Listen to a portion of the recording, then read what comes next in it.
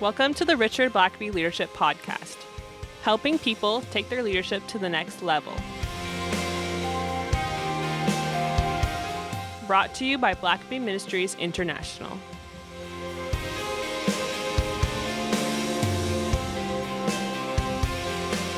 Welcome back to the podcast, Richard. Thanks for having me back. Good to have you back.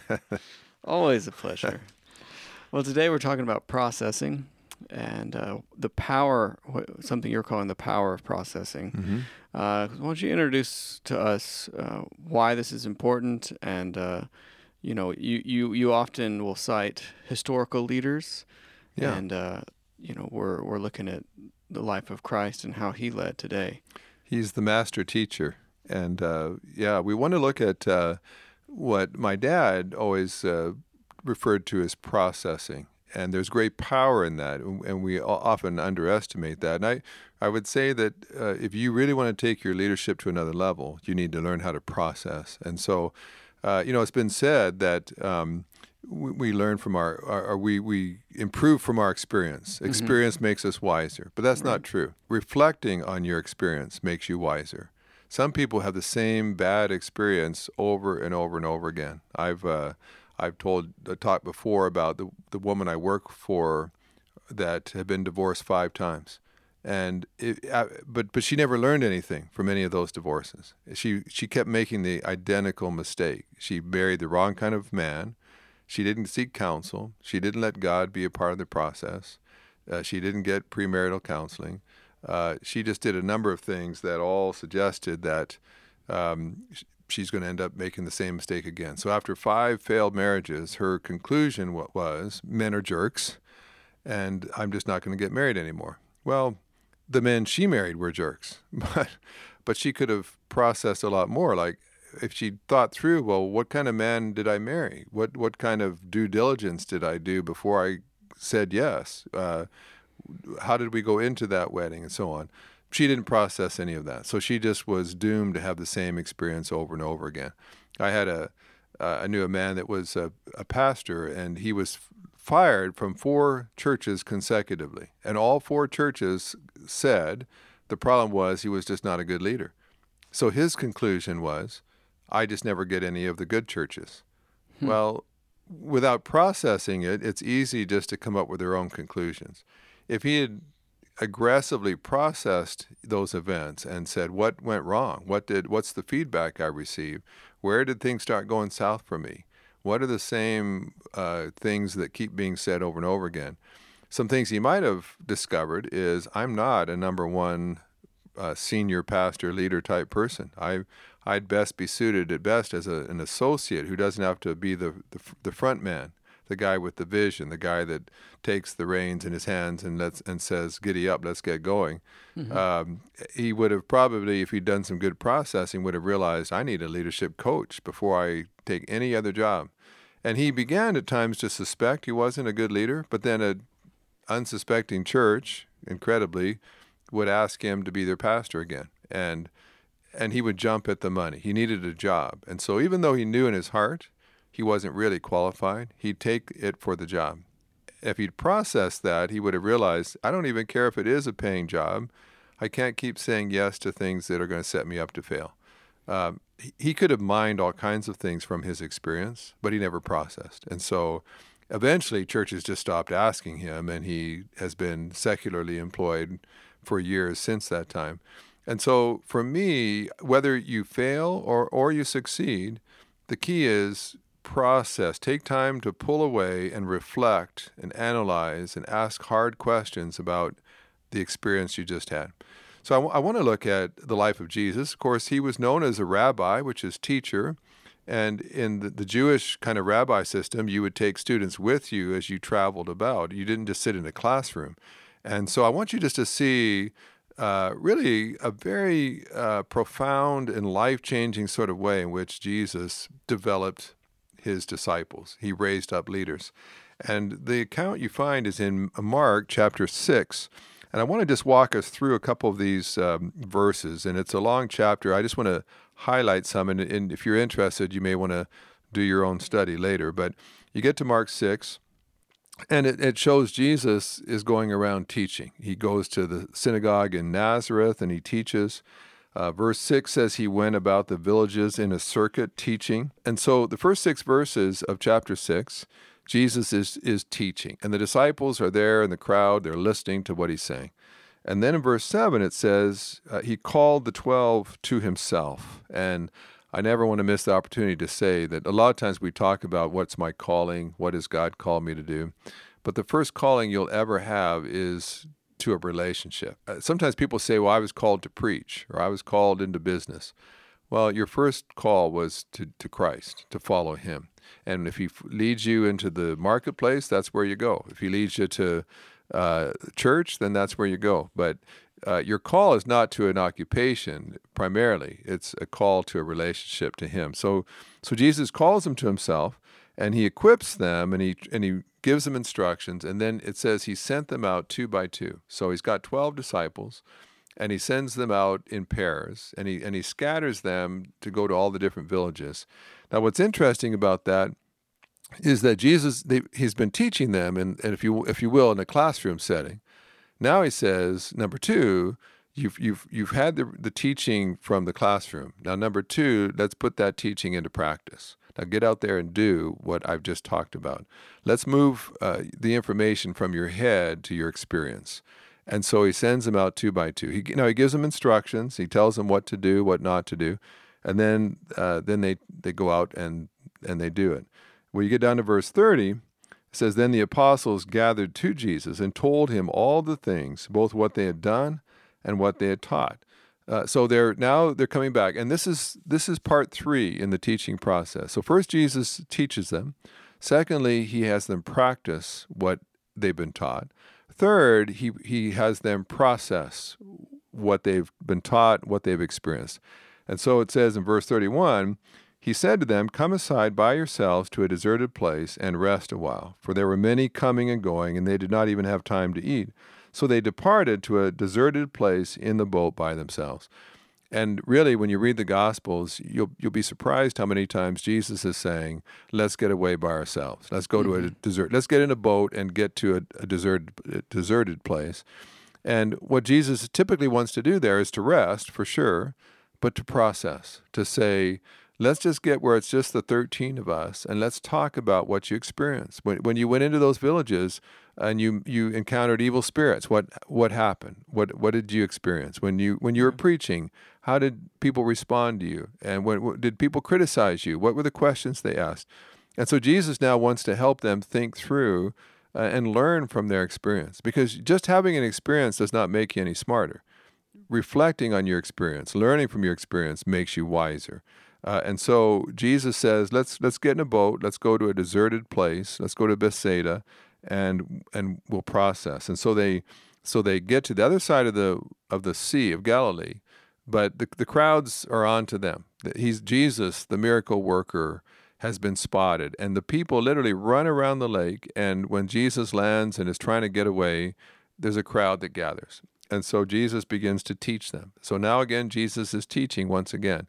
And of course, the great teaching there in the hillside is a famous time of teaching for Jesus. And the teaching is so good that the day gets away and no one has even thought about eating or what will happen with that. And so eventually the disciples come to Jesus and they say, Jesus, send the multitude away. It's almost dark. They've got to get going, or they're all going to be stumbling around in the dark and getting into trouble.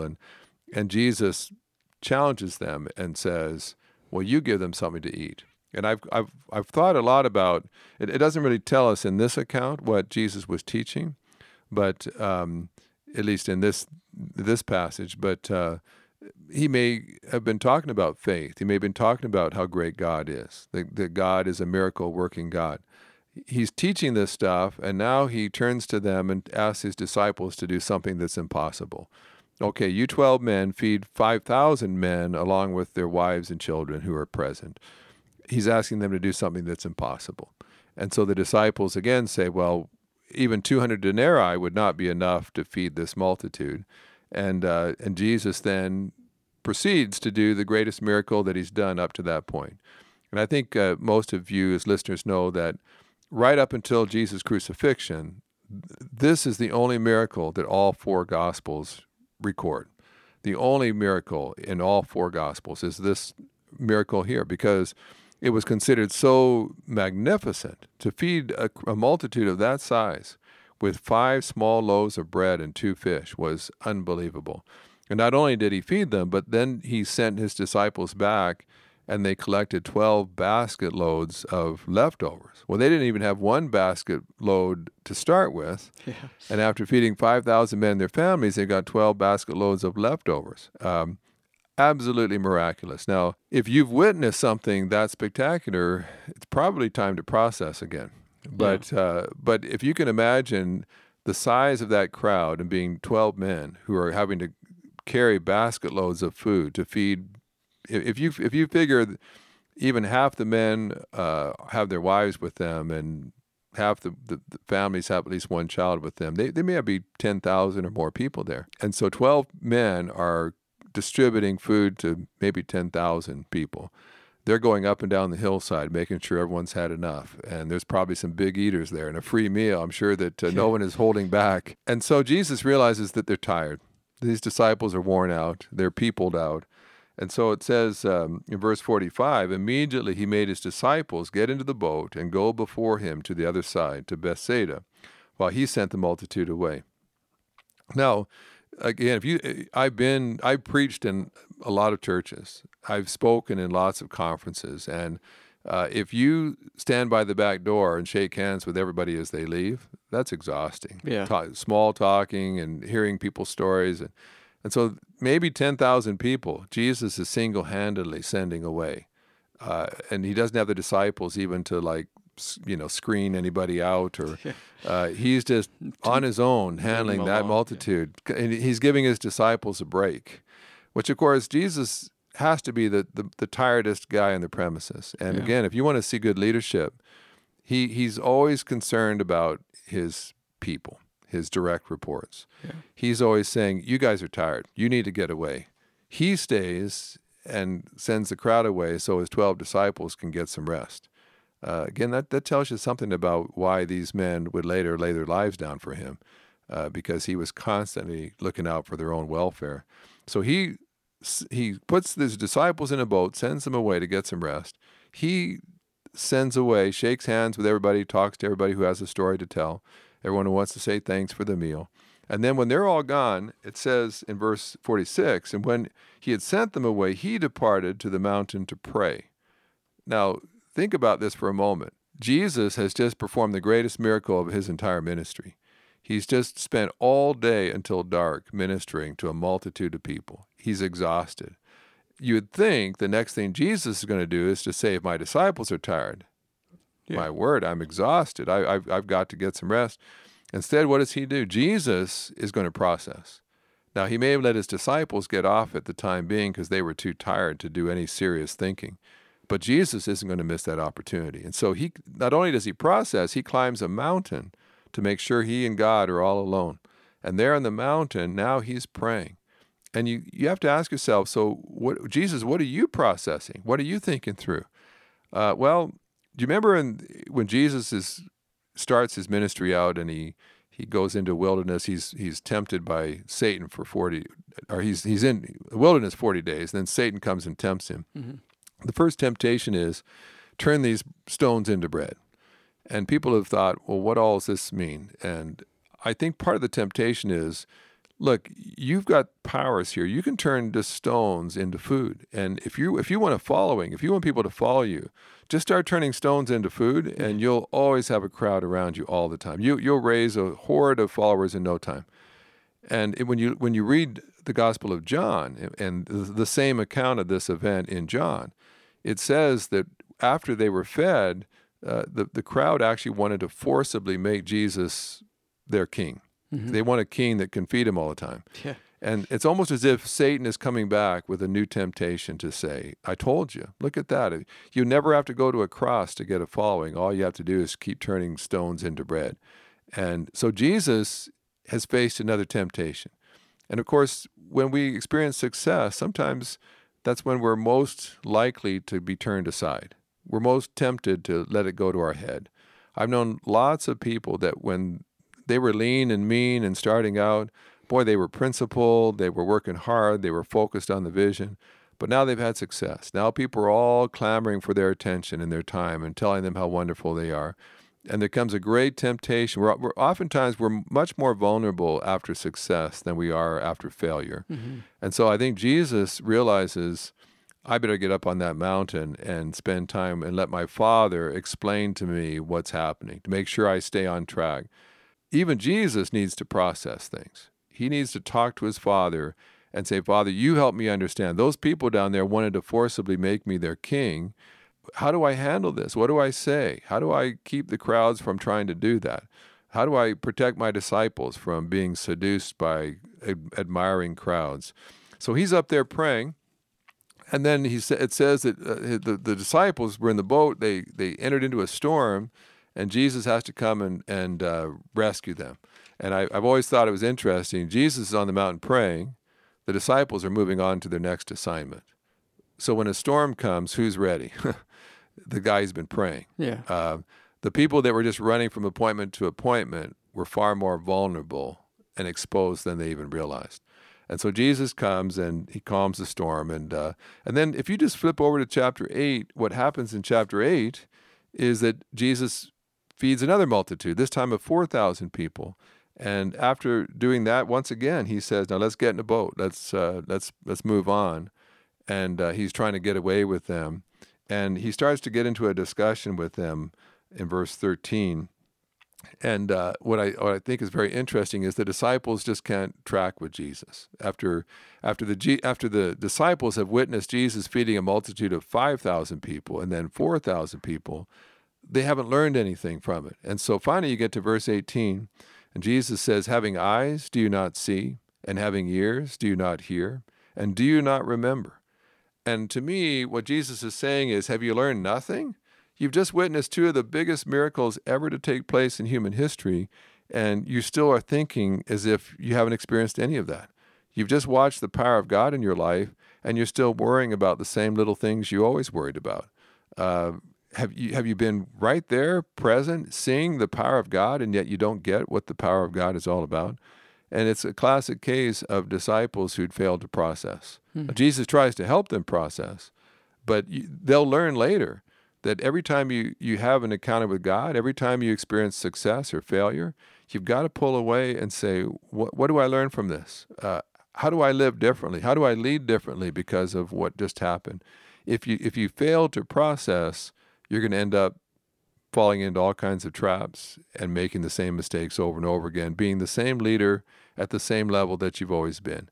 The secret weapon of a leader is the ability to process, to say whether I failed or succeeded, if I will process this and mind this for every truth about myself, about leadership, about God, about people that I can, I'm going to continually get better. And so it doesn't matter what happened today. If you learn from today, you'll be a better leader tomorrow. Let's take a quick break here, and then after the break, we'll talk more about how to process. Although we don't offer transcripts of the podcast, Richard writes blog posts on many of the leadership topics discussed on the show. You can find these and other resources at richardblackaby.com.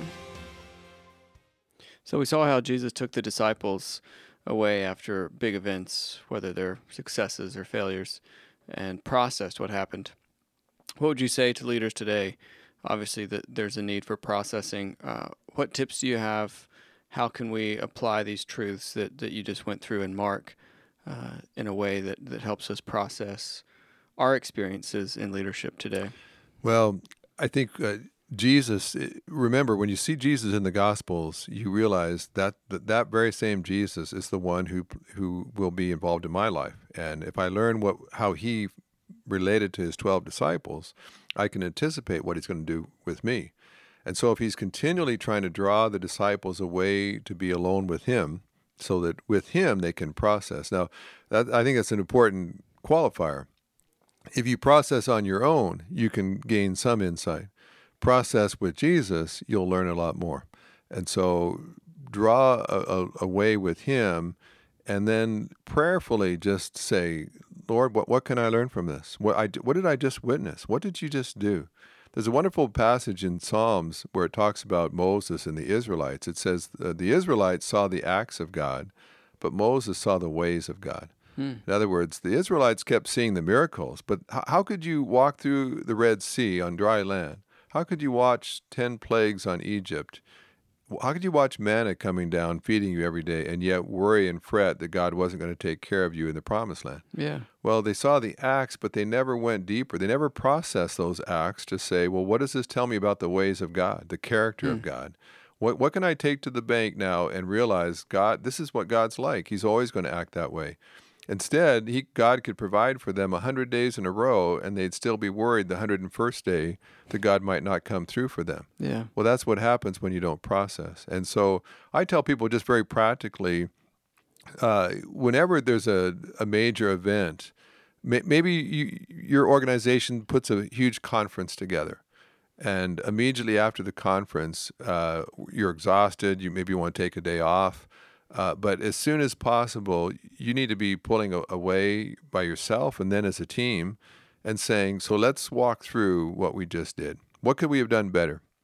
What did we learn about holding big conferences that will make us better the next time we do one of these things?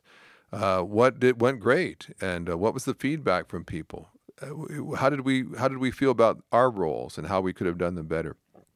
I recommend to leaders after every event that of any kind of significance, just put it right down on your schedule. One of the first, before you start thinking about the next thing you have to do, take a moment to put to bed the event that you just have done. So schedule maybe a morning and just say, I'm going to take the whole morning and try to mine everything I can about what just happened. And sometimes it's harder actually with successes because we think, well, it went pretty well. I just don't want to change a thing, just do more of the same. But why did it go well? Sometimes we can make the wrong assumptions. When things go well, we assume it had everything to do with us. Sure. But maybe that's not so. Maybe it was an associate that really came through in the pinch, and maybe it was just fortunate timing. Let's make sure we understand what exactly it was that made us successful this time. Because if we get that wrong, we're going to assume that the next time will be just as successful. Right. And we may fall flat in our face. We've talked about processing failures before, but sometimes it's not even a success or a fail. It's just something that happened as a leader. You just had an encounter with an associate. You just faced a problem, and you dealt with the problem. And basically, it seems like everything is fine now. But still, take time to process that, and just keep asking yourself, what can I learn about myself from what I just experienced?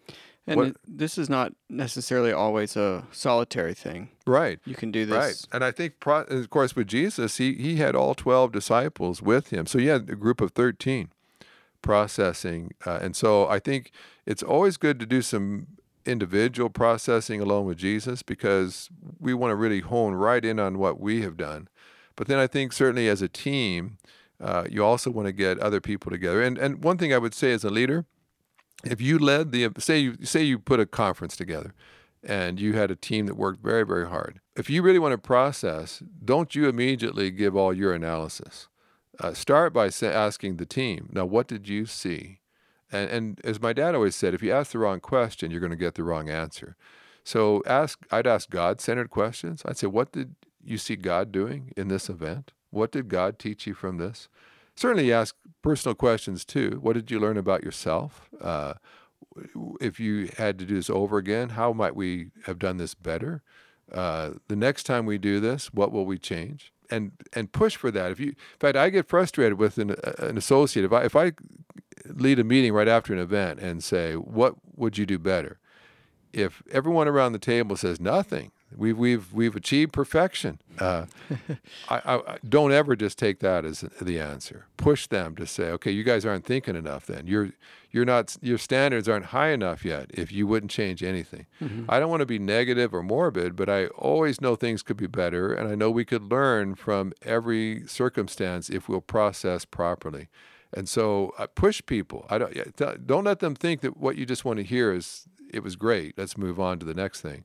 I want to say, no, if we learn nothing from this event, we'll never experience anything better than this event. This may have been fine, but I suspect we could do greater things still. So what can we mine from this? What can we process so that the next event's even better than this one? So ask hard questions. As a leader, don't take the lead. I mean, if you start out and say, okay, we're going to analyze what happened, and you take the first 30 minutes to go on and on and on about what you think, then you turn it over to the rest of your team and say, well, anyone have anything to add? You're not mining. You're not going to get anything. You're not going to learn anything new. They already know what you think, so they're not going to necessarily counter that or challenge that. They're going to say, well, I guess you pretty well summed it all up, boss.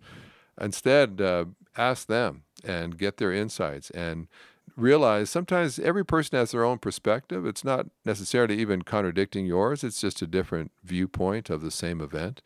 And it's the wise leader will try to get as much of a perspective as they can so that they can learn the most from that event, process it, and then always have a takeaway. Say, okay, so what are the things we will do differently because of what we learned as we process today? Don't just think about stuff.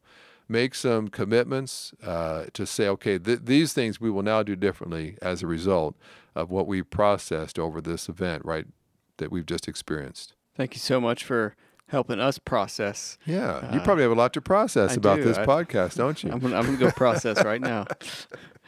Well, we'll talk to you guys next time.